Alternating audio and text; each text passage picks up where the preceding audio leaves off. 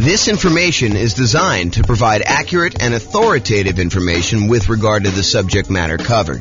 It is offered with the understanding that the presenters are not engaged in rendering legal, accounting, or other professional services. If legal advice or other expert advice is required, the services of a competent professional should be sought. Welcome to the Cambridge Real Estate Investing and Real Estate Financial Planning Podcast. Learn all about investing in real estate in Cambridge, Massachusetts, with a combination of real estate financial planning and modeling with numbers specific to Cambridge. Plus, syndicated, more generalized recordings of live and pre-recorded real estate investing classes. Not all of them specific to Cambridge. Be sure to stay tuned after the podcast for a message from our sponsors. Well, good morning and welcome, everyone. I am your host, James Orr, and today we're doing another deal analysis class. So in the previous class, I believe we did a 20% down rental property, non-owner occupant purchase, where we analyzed the deal, and I walked you through basically how to enter all the inputs on the world's greatest real estate deal analysis spreadsheet. And then I walked you through how to determine whether or not this is a good enough deal for you by walking through some of the numbers, showed you some stuff about the overrides. But today we're going to do something slightly different. Today we're going to do a 5% down Nomad property where you're buying the property, you're moving into the property, you're living there for at least a year, and then you're converting it to a rental. And so there's a couple of different things that happen when we're talking about analyzing a Nomad property that are different than when we analyze just a traditional 20% down sort of purchase. The first thing you might realize is, hey, look, we're not renting the property in the first year. So how do we deal with that in the spreadsheet? Well, the way that we deal with it is we pretend that the deal analysis we're doing is for the first year, and we make a decision based on that. And we look at it as if we could rent it in the first year, even though because we're moving into the property, because by getting the owner-occupant, the lower owner-occupant interest rate and the lower down payment owner-occupant loan, we cannot not move into the property. We cannot rent it out completely to tenants. Could we house hack and get roommates? Sure. And if you were buying like a duplex or a triplex or a fourplex, could you go and analyze this deal as if you were living in one of the units and then you were renting out the other ones? Sure. But even when we do those, a lot of times we're analyzing the deal at full capacity. When we finally move out of the duplex, triplex, or fourplex, we're going to analyze this if we have the thing completely rented to determine what the investment will look like once we move out. So with that being said, how else is analyzing a 5% down Nomad deal different? Well, one of the things that I'd like to talk about is we analyze the deal not by putting the 5% down and the PMI and all that other stuff that we've got going on when we're buying a property. What we tend to do is we tend to analyze the deal as if we put 20% or 25% down and see if this would have been a good investment property that we would have bought otherwise.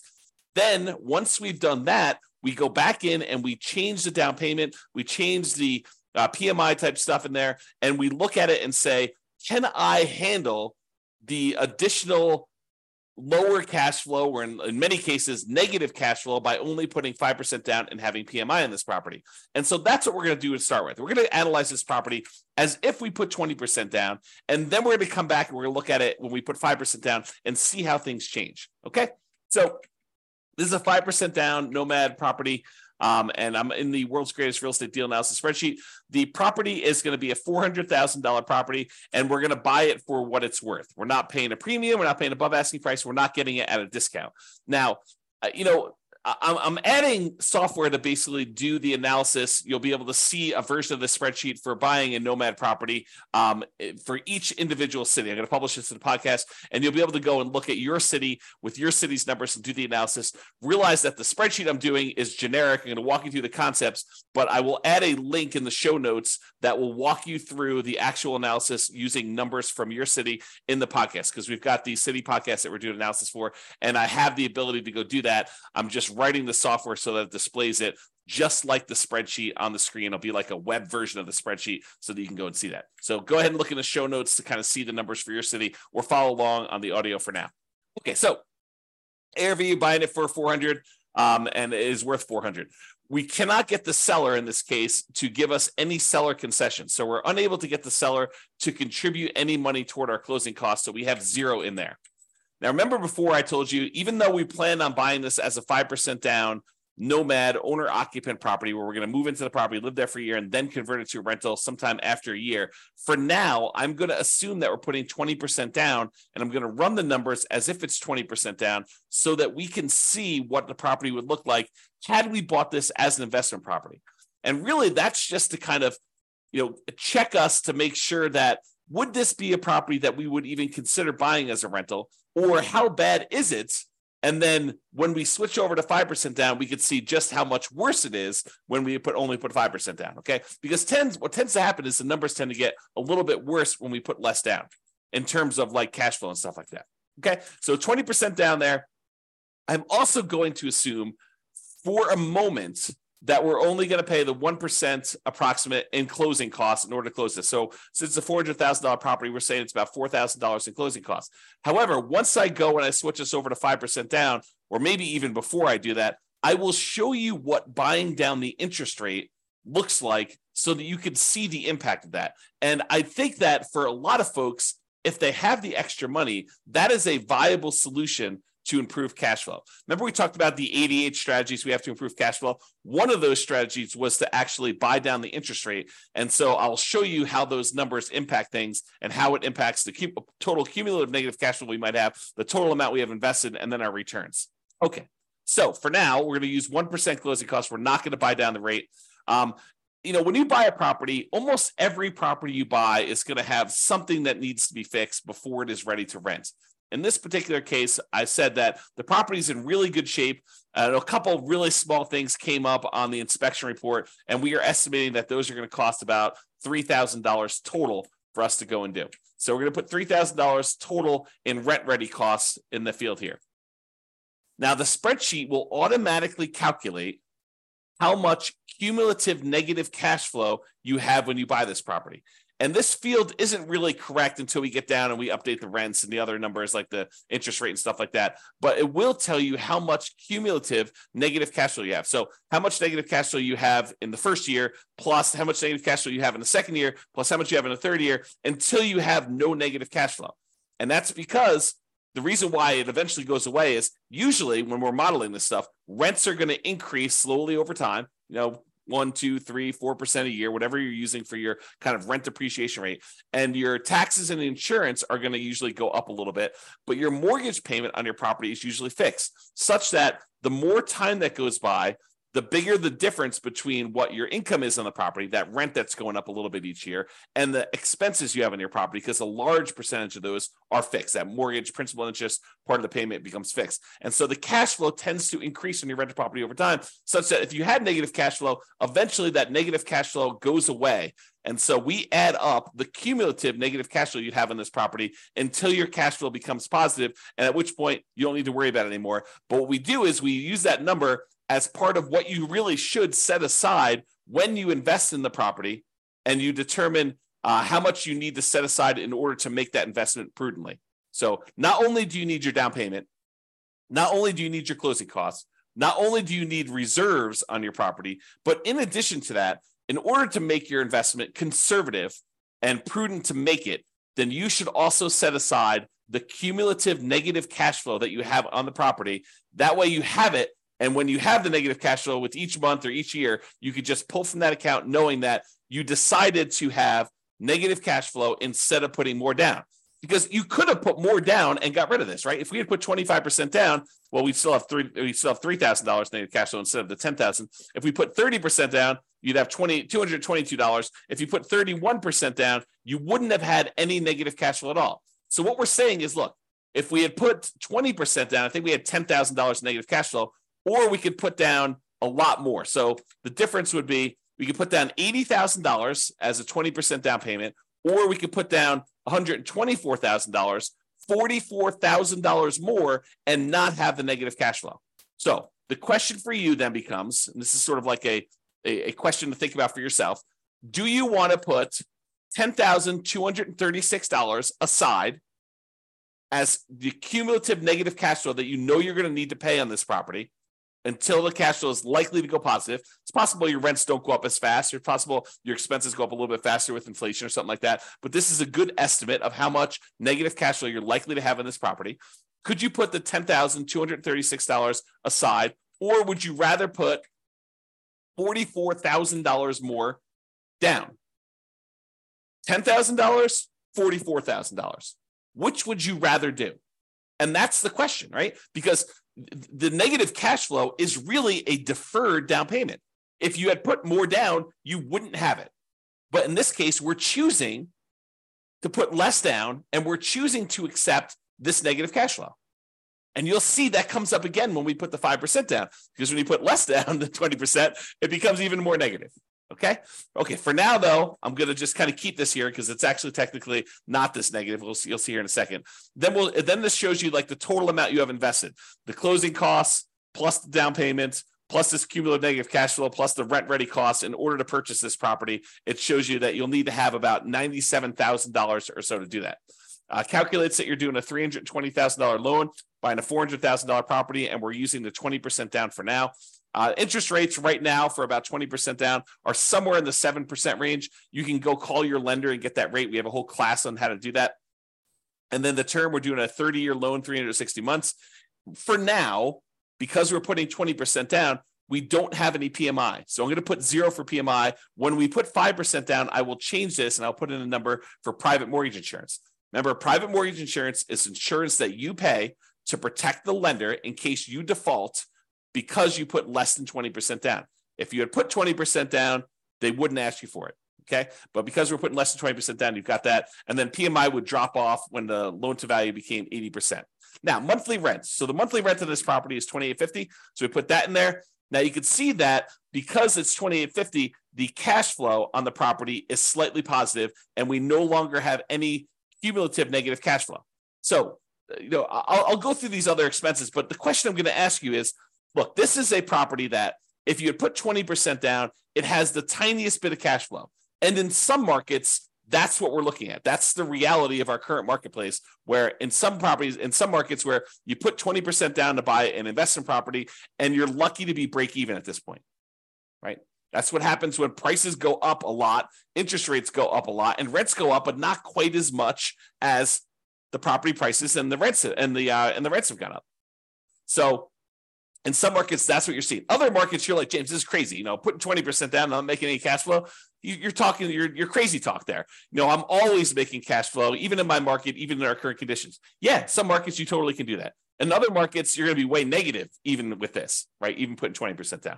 Okay, so each market's a little bit different. Go check the show notes. I'll link directly to your deal analysis. You'll be able to go look at that. All right, if we had any other income, we'd put that here. The vacancy rate, we're starting 60 to 90 days before the current tenant moves out of the property. And so our vacancy rate is going to be about 3%. So we're going to test the market. We're going to start a little bit high on rent, and we're going to bring rent down very aggressively until we're able to fill the property before the lease on the previous tenant expires. We're going to have everything lined up, ready to go. So the vacancy rate is really those unusual situations where you have an eviction or something like that going on. Property taxes, in this case, it's 0.56%. So we've got that calculated there. Property insurance, about $1,400 a year. And I have a property about this value, so those are about right. $350 for HOA per year. And then the tenant's paying all the utilities, so you're not paying any of those. And there's no other expenses. You're not paying for snow removal or mowing the lawn or anything like that. This is just a straight up single family home where the tenant is paying for all the expenses to do that. I've said 10% of the gross rent set aside for maintenance on the property. I'm assuming that you're including the CapEx in the maintenance. And so we set aside $0 extra for CapEx. This is probably not reality. You probably should be setting aside additional money for CapEx in your property. And so you probably should use the CapEx spreadsheet that we have to estimate what your capital expenses are going to be based on the property and when you bought it and how old everything else is. That's what that advanced CapEx spreadsheet does for you. And I've assumed that you're self-managing the property. If you had a property manager here, it'd be negative, significantly negative. In this case, I'm assuming that you're managing it yourself. Then we estimate the percentage of the purchase price that is the land value, so that we can then calculate what percentage, what value of the property is your building value. That way we could use the property type, which is residential in this case, to determine what your cash flow from depreciation is, your tax benefits from owning this property, your depreciation benefits, so we can calculate a cash flow from that using your effective income tax rate. Okay. And so we have all that in there. Now that we've got all the numbers in there for a 20% down payment, we're looking at this and we're saying, look, if I were going to go buy an investment property, if I had 20% down and I wanted to go do this, would I buy this one as a rental? Now, there's all these trade-offs you're making when you're doing Nomad, right? Sometimes we could find an amazing deal, but it's not one that we would be willing to move into and live there for a year or more. So you maybe could go find a property in like a rougher neighborhood or a better cash flowing neighborhood, a neighborhood that is not one that you would be willing to move in with you and your family for a year or more, and you could get improved numbers. But because we're doing Nomad, and maybe this isn't as nice of a property as you would like to ideally live in with your family, but it's sort of a compromise between the really nice properties that you would love to live in with your family versus the probably rougher neighborhood, rougher property that you would buy as an investment property. And because we're trying to merge these strategies of you're living in a property for a year and then you're converting it to a rental, we're sort of meeting in the middle. We don't want to go buy a property that would not make a good rental just because it's a Nomad property, nor do we want to go buy a property that's so rough that we're afraid to live in the property. You don't want to do that. You probably don't want to rent that to someone either. But the idea is you want to kind of like hybrid these. And so a lot of times we're looking at this property and we're making compromises. So we're just looking at this and we're saying, look, would I go buy this property? Well, it's got $21 a month in cash flow. It's about break even. We got about $206 a month in cash flow from depreciation. Those are the tax benefits of owning the property that look like cash flow. We get those in the form of either end of year tax return rebate, or we can adjust our exemptions on our actual paycheck, pay less in taxes with each paycheck that we make, and actually receive money back so that we could use that to cover some negative cash flow with money that we don't have to pay in on taxes from the paycheck from our regular job. Okay, so you can go and look at that. The total amount of true cash flow, which is really just the sum of this monthly cash flow and the cash flow from depreciation, is $227 a month. Okay, then we walk through, we can see all the returns for whether you're doing the return in dollars from each of the four areas, from appreciation, from cash flow, from debt pay down, from cash flow from depreciation, the tax benefits, in other words, and it sums all these up and tells you you're making about $18,000 a year. The total return on investment is about 20.66% if we ignore reserves. So this is like, remember I talked to you in the last class, this is the number that most people, and I'm using this in quotes, they lie about. They tell people that this is their return, but in reality, it's not their return. We really do need to take into account that we had to set aside reserves in order to make this investment. So the reserves need to count in both the amount of money we're making, because you make a little bit of money on your reserves if you set it aside and you're investing it, and also the reserves need to go in the denominator when we calculate your return on investment. So the RID plus R6 is the return in dollars quadrant plus 6 months of reserves, R6. Okay, so that tells you how much you'd be making in total dollars if you had 6 months of if you set aside 6 months of reserves. This one tells you return in dollars quadrant plus R12, which is 12 months of reserves you set aside. And you can see with the 6 months of reserves, you're making about $18,304. So a little bit of that money is coming from the return on reserves. And then if you put aside 12 months of reserves, it's $20,608. So you could see the total amount increase a little bit more to account for the return you're earning on the reserves. Now, when we look at the dollar amounts, either the $17,974, the $18,304, the $20,608, the returns we're getting with no reserves, 6 months reserves, and 12 months reserves, and we divide by how much we had to invest in order to, buy this property, you can now see the total return on investment when you don't have reserves, when you have 6 months reserves, and when you have 12 months reserves. So when you don't have any reserves, it's 20.66. When you have 6 months of reserves, it's 17.69. And if you have 12 months of reserves, it's 17.18. And you can get a feel for the overall returns you're seeing when you're doing this. So you're looking at this property and you're saying to yourself, okay, would I buy this if I had 20% down? And you've analyzed all the deals in your marketplace and the ones that you would also be willing to move into, which is sort of the criteria for doing Nomad. You're like, yes, this is the best deal that I can find in my marketplace right now with the current market conditions and the current interest rate. And so this is the best that you found. That's the sort of criteria that we have, and it's available. I think I might pursue this. Okay. Now that you've decided that this looks like a good enough deal, it's the best one you've seen, it's the one you're really going to pursue. Now we go and we look at putting 5% down, and we determine, are we willing to stomach this extra negative cash flow? Are we willing to deal with this? Okay, so now we're going to go through, we're going to make some adjustments. Price is the same, purchase price is the same, still not getting any seller concessions from the seller. However, we're not putting 20% down anymore, we're putting 5% down, okay? So that changes it. Before we were at $80,000 in down payment, now we're only having to come up with $20,000 in down payment. Still have 1% in closing costs, about $4,000. Still have that $3,000 in rent ready costs because we're trying to do the get the property ready to rent, has some repairs it needs to get done. Now our cumulative negative cash flow, before it was I don't know, 10. Oh, actually, it was zero when we put 20% down because we increased the rent. But when we had the rent lower, it was $10,000, which really isn't relevant here. But in this case, it's $15,000 negative, right? If we had put, let's see where to go when it goes away. We had put 16% down. Let's see, 17%, 18%, 19%. Oh, so it's literally at 20% is when it goes away. So if we had put 20% down, we'd put $80,000 down, we wouldn't have any negative cash flow. But in this case, we have $15,000 negative cash flow. So this becomes the question of, would you rather put $80,000 down and have no negative cash flow, or would you rather put $20,000 down and $15,151 in negative cash flow on a property? So it becomes, would you rather have $35,000 invested into the deal, 20 upfront and $15,000 set aside an account to take care of negative cash flow, or would you rather come up with $45,000 more and not have negative cash flow? That is the question as of right now. And so that's part of the decision. Now, cash flow is ugly. In the first year, it looks like negative $378 per month. That's ugly. And even when we take into account the cash flow from depreciation, we're still negative $172 per month. So it's still like we need to deal with that. Now, that's only in the first year. In the second year, you go look at overrides. So you look at this cumulative negative cash flow here. Everything is overrideable. That's a word. And so let's look at cumulative negative cash flow. So in the first year, it's about $4,500 in negative cash flow. In the next year, it's about $3,700. In the year after that, it's about $3,000. Then about $2,100 and change. Then about $1,300. Then about $430. By the time you get to year 7, there's no negative cash flow. And this sums up to be $15,151 total. Okay. And so we can go look at that as to how negative cash flow is going to be. And that's just rents going up a little bit, 3% per year. Might rents not go up 3% per year? Absolutely.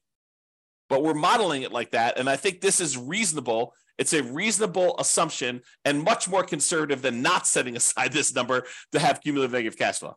Okay. So that's why we're doing it this way.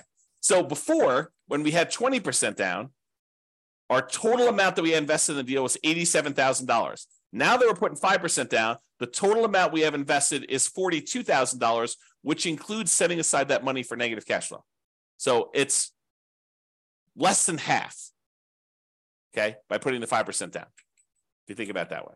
All right. So the mortgage amount now, because we're putting 5% down, is $380. Now the mortgage interest rate is not 7% anymore. We're doing owner occupant, and it's probably in that 6.75 to 6.875 range for doing the owner occupant rate now with that. And we've got PMI. And PMI right now, 0.38. 0.038. There we go. So you call up your lender and you'd find out from them how much private mortgage insurance is going to be. Or we just did a class yesterday on all the factors that go into calculating what PMI is. And then we're going to do a class, I think next week or the week after that, on how to actually calculate it using a rate sheet from a private mortgage insurance company. But I went and I looked it up before class today. It's 0.38 for someone with really good credit, doing a 5% down loan, solo. So 0.38% is what we use for that. So it's about $120 a month in negative cash flow on this thing. So now our negative cash flow is a little bit higher than it was before because we changed the interest rate and now we have this PMI.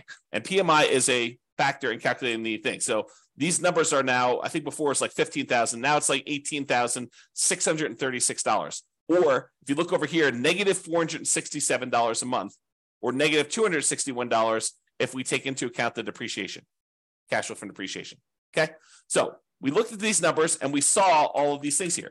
Now realize there are several ways to pay PMI, right? We chose in this particular case to pay PMI monthly. We could have said to the lender, hey, Mr. Lender, Mrs. Lender, instead of you actually giving me a monthly rate, why don't you raise the interest rate on the overall mortgage, give me a credit that you would then use in order to pay the PMI upfront, because you could pay it upfront as one big lump sum as well. Okay. And they may choose to do that. And they say, okay, well, if you do it that way, interest rates are going to be, 7.125, and you won't have this 0.38 at all. It'll be zero.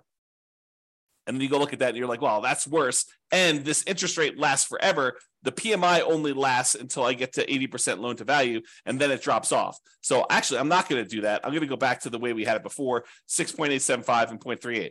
Or you could go to them and say, hey, can I pay PMI in one upfront lump sum and get rid of this, have it go to zero, and you come up with your closing costs, and let's say it's, let's say it's, another 1.5%. So 2.5% total in closing costs, and then you can get rid of that.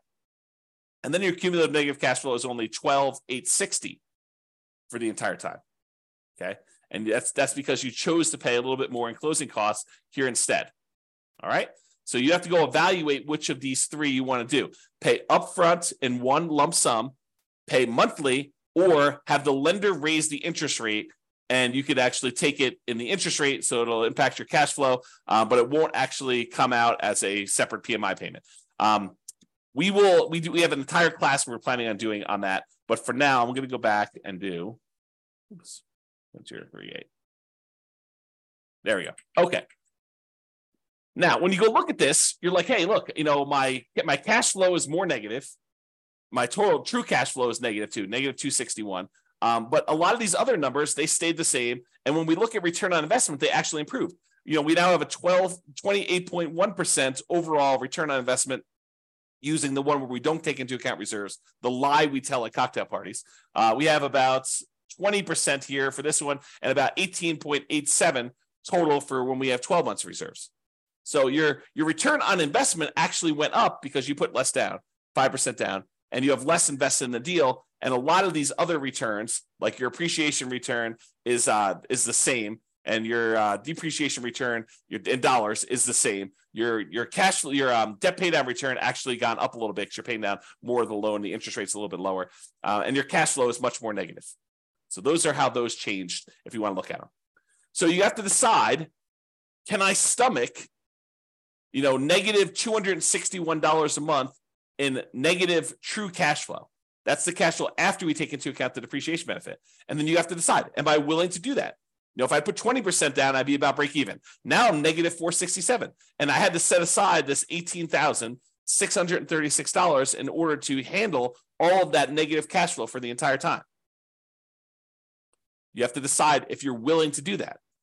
Or one of the other things you could do is you can come in here and you can say, look, I'm going to actually buy down my interest rate. I'm going to come up with 4% more here. 3% more in closing costs. I'm going to buy down my interest rate. And I checked before the webinar here, and for 3 points, you could buy down your interest rates for a 5% down owner-occupant loan to 5.625. Still got PMI, but you're basically able to do that. Well, that changes your negative cash flow to be negative 158. So if you come up with 3% more down to buy down your mortgage interest rate, that changes the amount of cumulative negative cash flow you need to set aside to only $3,341. And your negative cash flow per month is only negative $158 a month because you put that more down. And the total amount you have invested is this $42,341. So it's similar to the amounts you had to set aside for this cumulative negative cash flow, but now you're choosing to take that money and you're choosing to invest it in buying down the interest rate. And that significantly improves your overall returns.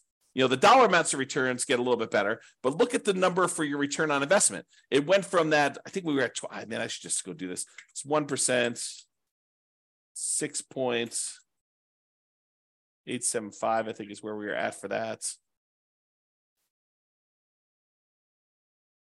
Yeah, so it's like 28%.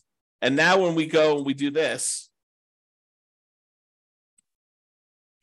it's 41.52% return on investment. It's 29.95 if you look at your return, including 6 months of reserves, and 26.33 if you look at your return, including 12 months of reserves. So the return on investment that you're getting is amazing. If you're willing to put 5% down, move into the property, put up 1% for closing costs, and buy down the rate 3%, and you have $3,000 in rent-ready costs, the total amount you'd have to invest in order to do this deal is about $42,341, and that includes setting aside some money for that cumulative negative cash flow, plus you'll need reserves in addition to this.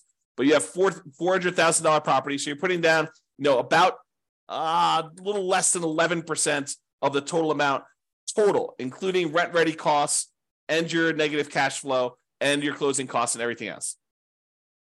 Is that bad? It's up to you to decide that. You need to determine whether that's worthwhile for you or not. Okay? And so you need to go look at these and determine, hey, look, is it worth me coming up with this $42,000 in order to do these types of numbers on that dollar amount? I'm getting a 41% return on that money in the first year. Okay? And then you can go evaluate how it looks over time and all your other stuff like your equity and your cost to access your equity and return on true net equity. And you can look at your cap rate on this property or your cash on cash return.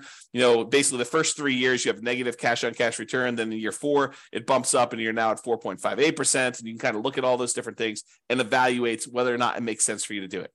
And in fact, what's interesting about this one, because you have negative $158 a month in cash flow, but you have $206 a month in this cash flow from depreciation, technically, when you combine the cash flow you're getting from the tax benefits and the cash flow you're getting, the negative cash flow you're getting by buying the property, those two combined are positive. So it's not even really negative if you really think about it in terms of negative cash flow plus the tax benefits you're getting by owning that property. It's actually slightly positive. It's $48 a month positive, which is interesting. I don't know what the rate is. I didn't look it up for doing, buying it down only 2 points, but let's say that's, somewhere between, let's say that's, 6% even. You do that. So it's a little bit more negative. Returns are still pretty good, but they actually went down a little bit. Okay. So you can go evaluate that and see where you should buy stuff down. We have an entire class on buying down your interest rate. We have a totally separate spreadsheet for looking at where you should buy it down to and where it's optimal and how much it costs to do all that. But realize that really what you'll want to do once you get the spreadsheet, you figure out what you think is optimal, is run the numbers. Go put it in here and see how that impacts your cash flow, your negative cash flow, how much cumulative negative cash flow you're going to have and how long that'll last for, and then how your return in dollars looks in year one for, appreciation, cash flow, debt pay down, cash flows, depreciation, and your reserves, because you want to look at that. You need to put reserves in there. And then your return on investment for year 1 or year 2. You can go look at all the different years in the overrides. So you can go look at your overall return on investment. Here's the returns in dollars for each of the years all the way through to year 40, if you want to look at it that way. And then you can look at also your return on equity quadrants after the first year. Because after the first year, we really want to know what the return you're earning on equity is, not necessarily the return you're earning on the amount you had to invest. All right? So that's all I got for you. Hopefully this was helpful in understanding how to analyze a 5% down deal. And, in some markets, these numbers are ugly, right? I mean, if this property was, $500,000, which is probably closer to what we would see in my current marketplace, these are much uglier. Yeah, I mean, you're at like almost negative $900 a month, negative $639 after taking into account the cash flow from depreciation. But you still got decent returns here. This is probably what is this return? You look over here. It's the return from equity is 28.73. So I don't know. Those numbers still look pretty good when you kind of look at it that way, but it's really ugly. You need to have this negative cash flow side. And look at this. I mean, basically, you're buying a $500,000 property. You're going to put it when you figure out like the total amount you did. You almost have to put aside, 20% of the property with all the negative cash flow you've got. So you're putting down, almost like a 20% down payment to do it. That's pretty ugly. If you had put 20% down, go back to 1% closing costs, go back up to 7% for the loan amount. yeah, you're almost coming in $139,000 because you have $31,000 even with 20% down to get negative cash flow. So it can get really ugly in other markets when you're trying to do this. You may have to go put, whatever it is, 31% down or 32% down in order to get to the point where you don't have negative cash flow. Yeah, a lot. Yeah, it's probably 38 or 39. Yeah. So a lot of negative cash flow, and that takes a lot to overcome. A lot of deferred down payment from not putting enough down. All right, so that's all I got for you. Hopefully you enjoyed this deal analysis and seeing how it changes when you're analyzing just a regular 20% down deal to now when we're doing 5% down deals. We will continue in this series of analyzing different types of deals. I think I want to do, I don't know if we're going to do free and clear next, buying a property where you're buying it all cash and show you how that looks, or buying a property that's new construction and how some of those things are different. I'm not sure which one I'm going to do next, but I plan to do a whole series of these and cover a wide range of situations so that you can see how we might analyze these different deals. That's all I got for you. Hope everyone has a great day. Bye-bye for now. With home prices up, mortgage interest rates up, and rents up but not quite enough to counteract the higher prices and interest rates, cash flow on rental properties in Cambridge is harder than ever. Book a call with the Real Estate Financial Planner to apply our proprietary 88 strategies to improve cash flow on your rentals. See the show notes for a link to schedule your call and improve your cash flow today.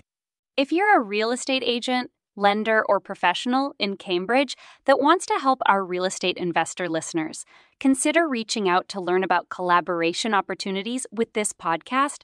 We'd love to add more value to our listeners by having you assist our investors buy, sell, and finance their real estate investments. See the show notes to schedule a call to discuss collaboration opportunities.